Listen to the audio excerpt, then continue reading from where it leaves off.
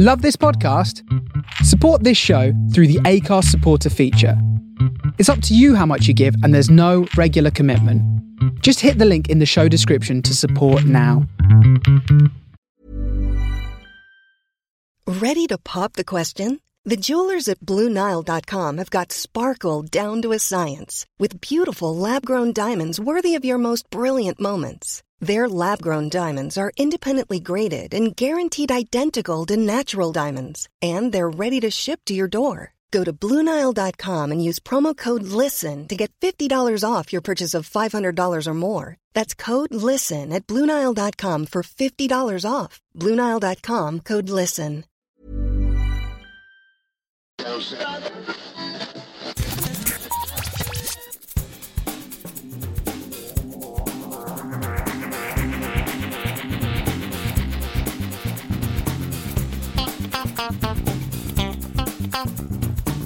Hello and welcome to a new episode of the Geektown Behind the Scenes podcast. I'm your host Dave Elliott, and on this episode I'm chatting with Nico del Giudice of Molecule VFX, who has recently been working as VFX supervisor on the show Dr. Death, which is currently airing on Starzplay in the UK and on Peacock in the USA.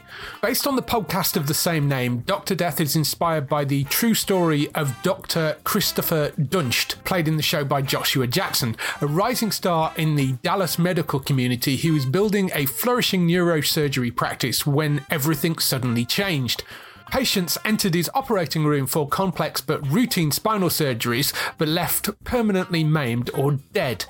As the victims piled up, two fellow surgeons, neurosurgeons Robert Henderson, played by Alec Baldwin, and vascular surgeon Randall Kirby, played by Christian Slater, as well as Dallas prosecutor Michelle Shughart, played by Anna Sophia Robb, set out to stop him. You'd expect with a show like this that most of the VFX work would be recreating and emphasising the horror aspect of the Doctor's grisly operations. However, due to the scheduling changes caused by the global pandemic, a lot of Molecule's work shifted to having to do things like alter seasons, greening trees, and over 170 other invisible blended effect shots. Along with Nico's work on Dr. Death, in the interview we also chat about some of his other projects. This includes the wonderfully bonkers adaptation of Grant Morrison's comic book Happy, which features the titular cartoon Blue Unicorn, the superb Billions starring Damian Lewis and Paul Giamatti, CBS's Elementary, and the Apple TV Plus Sesame Workshop series Helpsters. If you'd like to hear more behind-the-scenes interviews, don't forget to subscribe wherever you get your podcasts by searching for Geektown Radio. This will also give you our weekly Geektown Radio podcast, which brings you all the latest TV, film and gaming news. You can also go to the website at geektown.co.uk for daily news stories and all the latest UK and US TV premiere dates. Here's the interview with Nico del Giudice of Molecule VFX. Thank you for spending some time to come on and talk about some of your work, particularly Dr. Death, which is the new show you're working on, which weirdly is going out on Starzplay over here, although they've just announced that we're getting Peacock. But it's not going to air on Peacock over here. It's going to air on Starzplay. Oh, wow. Before we get into the actual show, do you just want to give a little background of how you got into VFX work in the first place? Yeah, sure. I always knew that I wanted to get into like media-based arts. Ever since I was a kid, I always wanted to get into like video games or movies or TV or something like that. I had a background in studio art and then went to school of visual arts for visual effects, computer animation. And then I made a thesis film, and my professor at the time owned the Molecule and still does, and hired me after I graduated, and been there ever since. It's been 6 years. Wow, that's awesome. Yeah. So yeah, straight out of school into, awesome. Dr. Death is the thing you've been working on most recently as VFX supervisor. I know, obviously, I've seen the trailer. I know a bit of background about the show. So presumably you're working on a lot of medical shots. And how are you approaching that? Because I know, given that it's about this guy who's essentially a serial killer, I guess, right, you're pushing a bit more of the sort of gore and horror aspect rather than just like you would in something like a medical drama. Yeah, I mean, going into it, I expected a lot of like blood enhancement and wound cleanup and whatnot. Surprisingly, that wasn't the majority of the work that we did. The majority of the work that we did was like location enhancements because the pandemic had kind of shifted around schedule. We had to do like a lot of greening work, a lot of CG trees. There was like mainly a location where we shot in like New Mexico, and it was, it's like a desert there. So we had to make it look like Texas in July. Wow. And it had to look like a suburban sprawl. Yeah. So it's funny. Yeah. Because I went into it thinking that we were going to end up doing like a lot of gore stuff, especially coming from the last project that I worked on with the showrunner, Patrick Manis. It was Happy, just a ton of action gore. A little wacky, but yeah, we did some prosthetic cleanups, and we also did like some blood that's like splattered out on the floor. But yeah, the majority of our work, I'd say, was like greening work. Right. Okay. So how do you go about changing a season like that? And, I mean, you said the pandemic kind of shifted stuff around. So, I mean, presumably you got all this stuff planned out, and then the pandemic hit and you're like, oh crap, we're going to have to like shuffle everything around. So what's the sort of process you go through for changing seasons like that? It's like something that they didn't anticipate entirely. So, I found myself on set for certain days that there was just, hey, we have tons of trees in the background for this. We didn't expect this whatsoever. But, it's like the leaves are now changing from green to fall or autumn leaves, or, hey, now we have no leaves at all. How are we going to put leaves on these trees? So our team at Molecule has built out like a library of CG trees.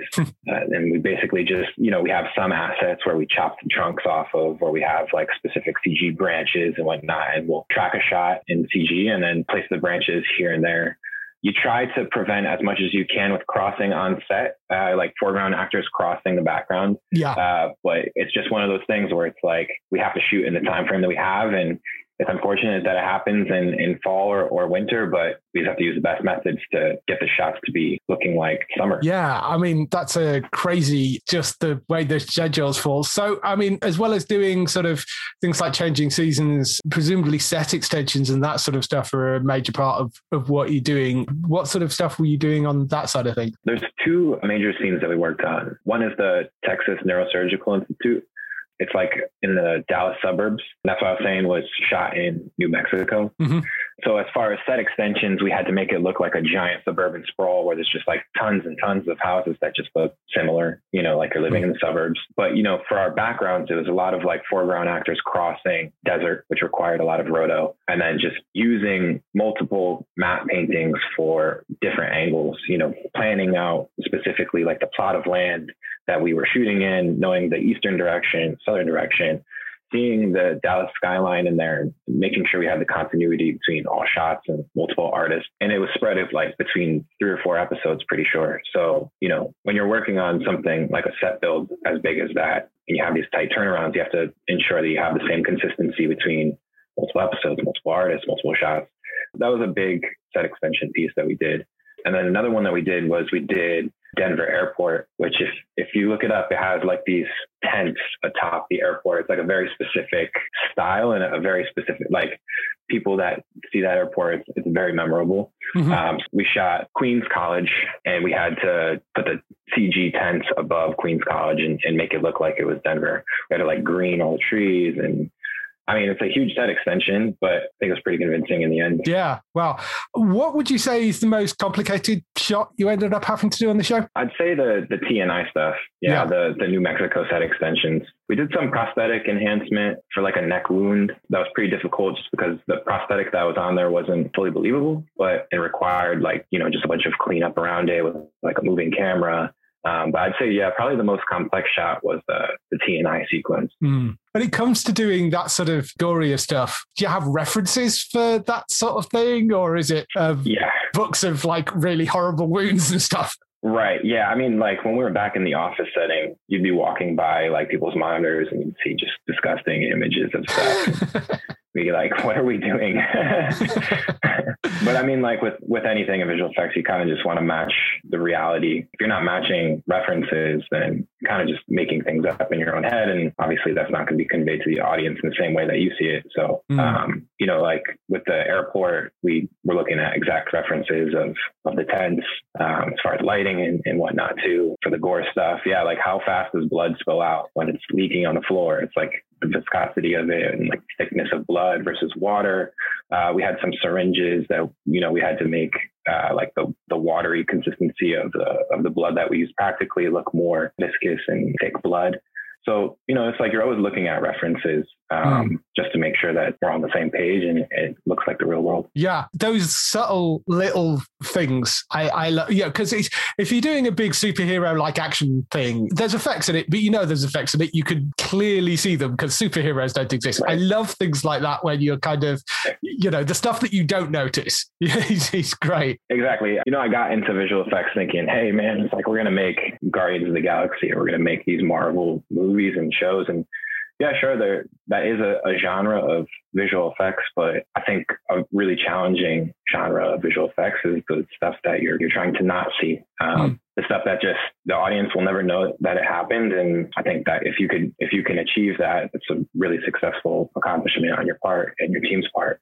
And it's different because, when I was working on Happy with Patrick and Brian Taylor, it was more in-your-face visual effects. You have CG characters, you have, these imaginary friends flying around, and, the audience is watching it being like, oh my God, he is tripping, and he is like, or he has imaginary friends. Like, these are blatant visual effects. Whereas Dr. Death, it was a completely different approach, trying to tell the world of Christopher Dunch in the real sense, with visual effects that just aid the story as opposed to being the story. Mm-hmm. So I like the genre of visual effects where you can't notice it. Yeah, no, I love that sort of thing. I mean, when a lot of the visual effects companies will post background videos up on YouTube, but I love watching the ones where they're shows where you don't think there's that many visual effects until you actually go and see it, what they've done to it, and you're like, oh my God. Yeah, you see them wipe through with the breakdowns, and it's just like... Yeah, it's just crazy. You mentioned Happy there, which was a phenomenal fun series, and as something which one of my co-hosts on the main podcast show, he's a huge fan of the comic books as well, and I was like, how are they going to do that? Right, the Grant Morrison comic book's so great. Yeah, it's a phenomenal book as well. What was your involvement on that show? Were you involved in creating Happy himself, or was it the sort of surrounding stuff? For Happy, I joined on the pilot as on-set supervisor, and then continued.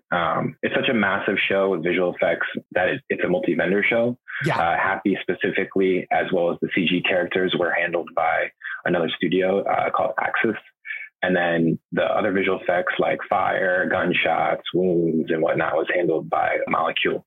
I mean, there's a bunch of vendors on it, but as far as like on-set supervision and being there every day with the show and being on set, I was there for all of it. You have to basically get references for every take of where you have CG characters in the shot. And Happy was the number 2. Maloney was the number 1. So, he made it into a lot of shots, and there's a lot of stuff you can imagine just as far as set extensions, and it felt like every other shot was a VFX shot at times. But, definitely the type of job that kickstarts you into a really intense amount of visual effects. So for me at that time, it was like I was just thrown into this really heavy, saturated world of visual effects, and I learned a lot from it. Yeah.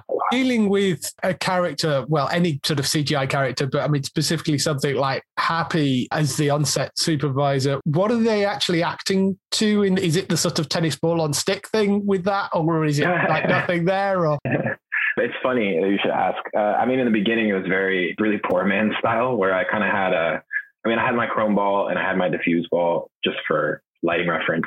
But then I also had like a prop puppet, going into the show. Yeah, it was like something I picked up at Toys R Us. But I knew exactly what I came from knowing I knew what I needed, but I didn't necessarily have the 3D printed model at that point. Yeah. So in the later seasons, we got like a 3D printed model that was like painted a gray, diffuse, and that's great for lighting reference. But, you need something there on set for people to see, and just obviously for the artist to have as like a good reference for lighting and shot composition and whatnot. But as the show went on, I think Chris Maloney has like an amazing imagination, and his response to camera cues and everything is he has his whole world basically built out, and he understands, where Happy is, where Happy was. So I think we got into a groove as time went on, where the doll became less of a influence, but yeah, you still try to get in there every shot and just, get the elements that you need for the artist in the end. Just run and hold up the doll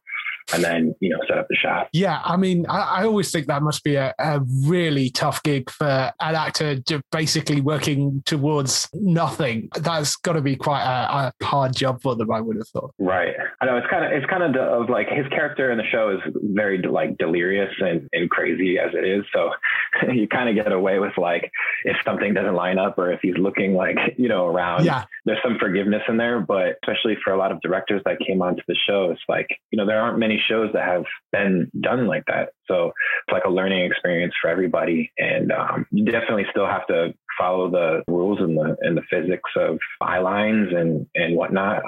But you're just doing so with a ridiculous looking puppet on set. So it's a challenge, but it's a fun one, Yeah, absolutely. Some of the other shows you worked on, Billions, I noticed you worked on, I guess a lot of that is sort of set extensions and that sort of more invisible stuff or something like that. Yeah. Right. Are there anything surprising that you worked on that show that people might be kind of shocked that there was a VFX shot in there? Yeah. So it's funny because I'm working on Billions now.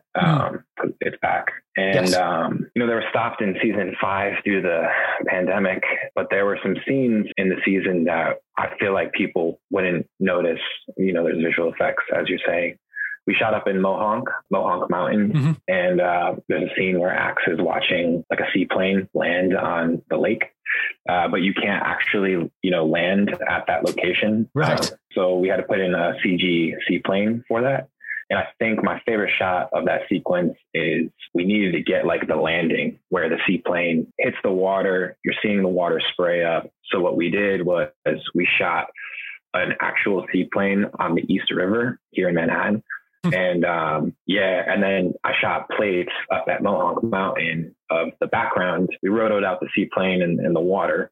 And then we just tracked the back plates that I'd shot in Mohonk. You have to light it up like the same way, get it same time of day, hopefully, so that the lighting interaction works and everything. And then we just comped the background plates into the landing.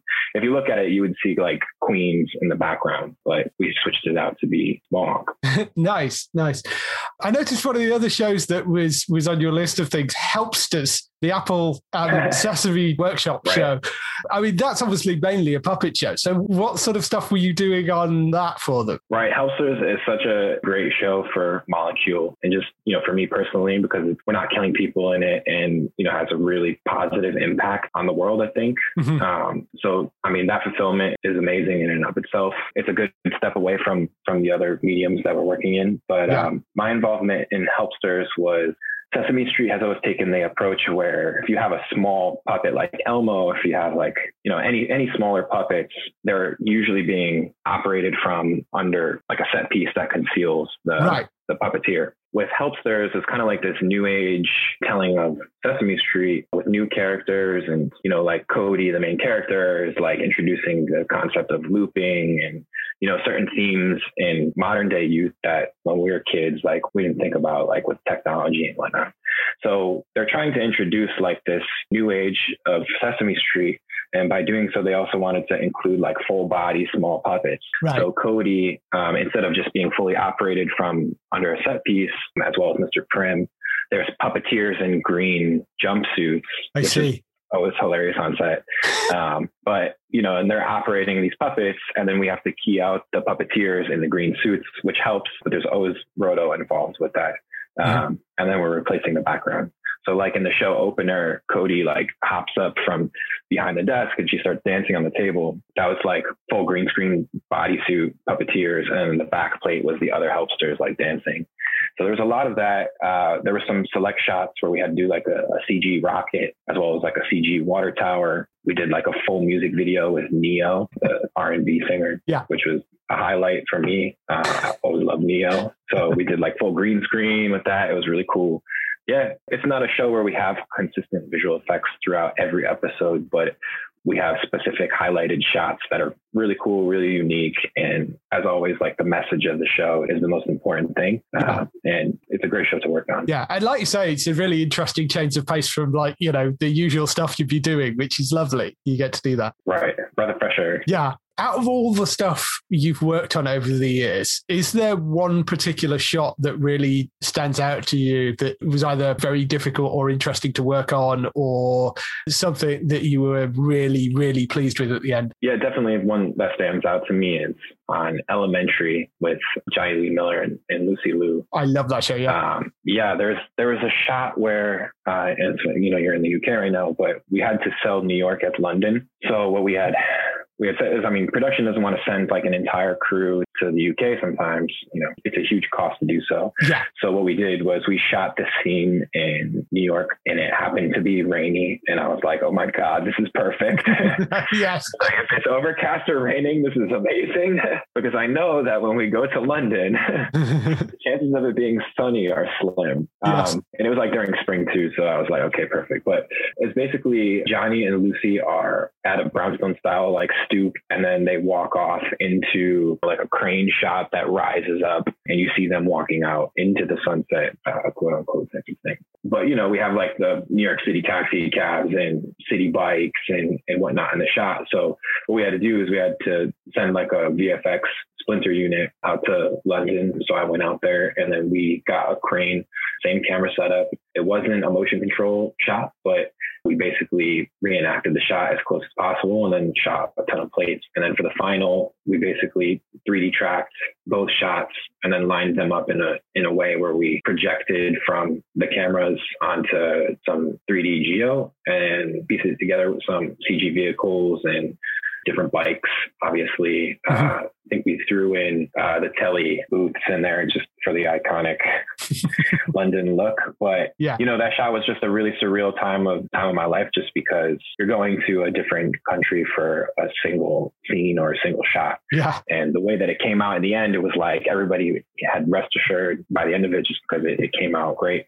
I actually want to rewatch that shot now that I'm talking about it. But, there's just certain shots in your life that you're like, oh man, like I'll forever remember this. And that is definitely one. Yeah, I think I remembered the shots you're talking about actually, and you wouldn't have known at all. I mean, really, really solid work. It's, and I love that show as well. It was fantastic. So moving on to the last few questions. Anything else you'd like to mention in terms of stuff you're working on at the moment? I don't think I could say anything about what I'm working on. I'm not even sure if I could have said I'm working on Billions, but we know it's coming back. I think you're okay with that. I know they're filming it dead, so you're fine with that. I think. I don't think there's anything. I mean, there are reoccurring seasons that we're working on at Molecule. Specifically for me as a visual effects supervisor, I have a couple things coming up, but more so like the stuff that if I hop into like CG or if I work as a CG artist, like we're working on some projects that are just reoccurring seasons for us. If you look at the Molecules roster of shows that we've been working on,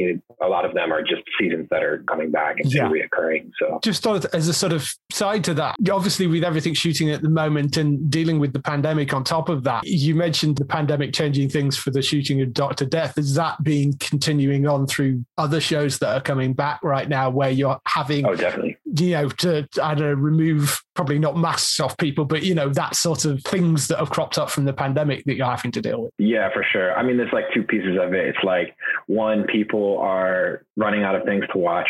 So you feel like shows are like the demand for new content is just super heavy. So you're inevitably busy from that. Yeah. But then on top of that, it's like, hey, we're shooting in seasons that don't work with the script, but what are we going to do? We have to do it either way. It's kind of like the scenario of Dr. Death.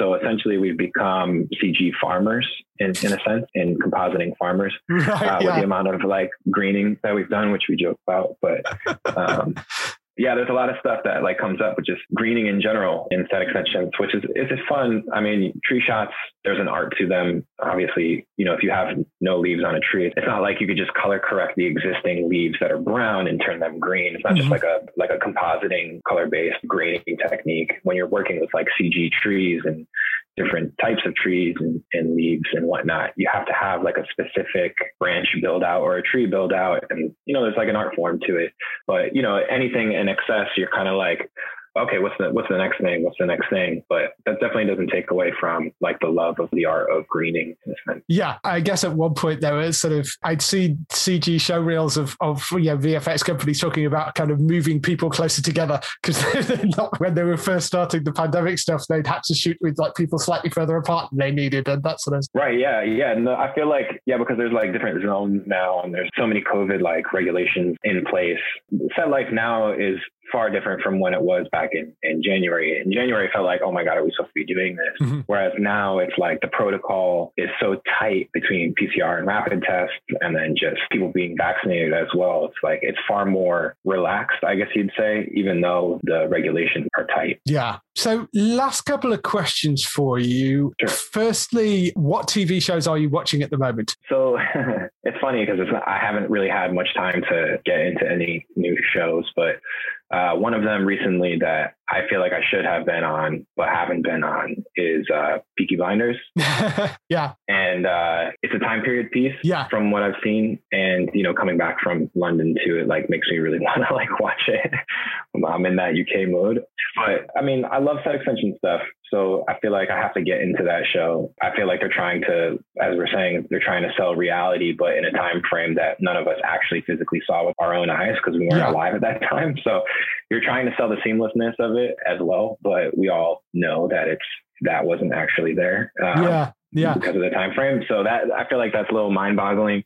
I watched the first couple episodes, but obviously going to have to run through all these Dr. Death episodes. Yeah, I'm a huge fan of Peaky Blinders because, I mean, I'm just outside Birmingham, which is obviously where it's based. Although most of it is not shot here. There's a place called the Black Country Museum, which is one of those places that are recreations of that period.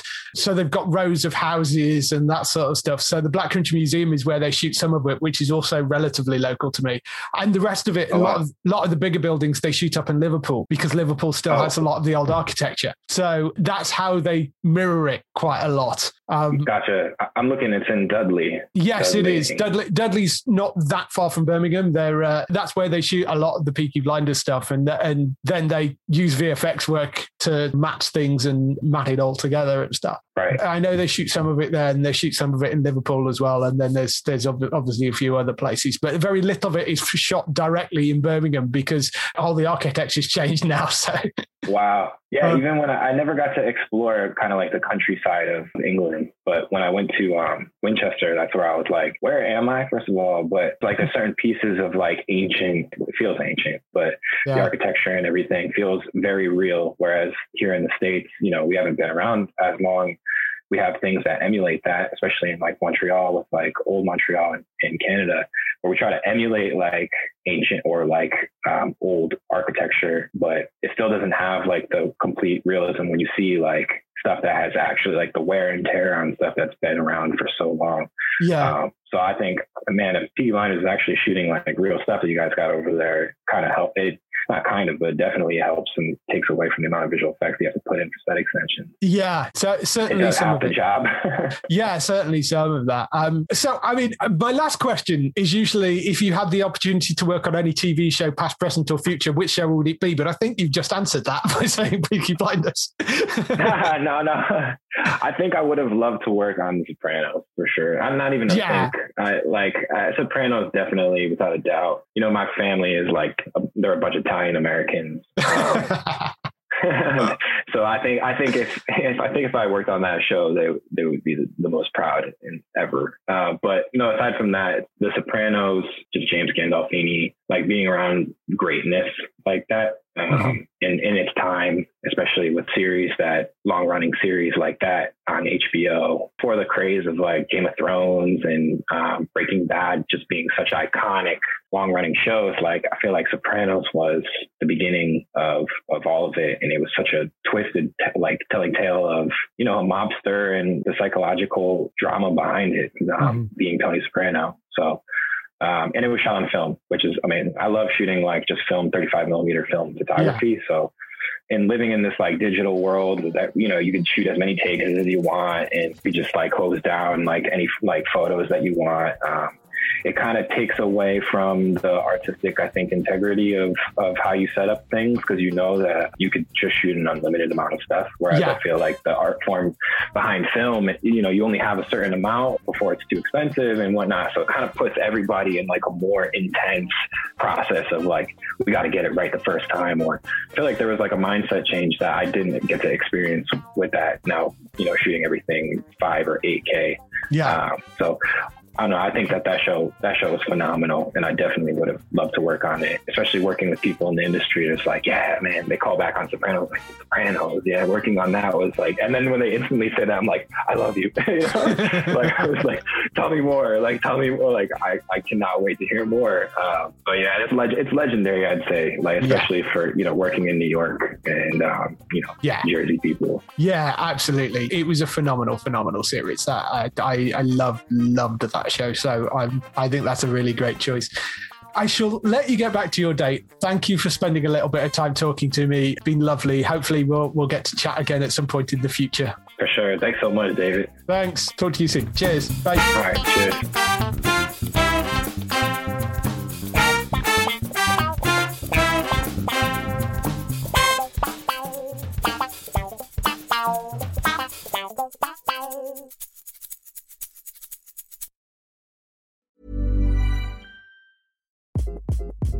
Hi, this is Craig Robinson from Ways to Win, and support for this podcast comes from Invesco QQQ, the official ETF of the NCAA. Invesco QQQ is proud to sponsor this episode, and even prouder to provide access to innovation for the last 25 years. Basketball has had innovations over the years, too. We're seeing the game played in new ways every day. Learn more at Invesco.com/QQQ. Let's rethink possibility. Invesco Distributors, Inc.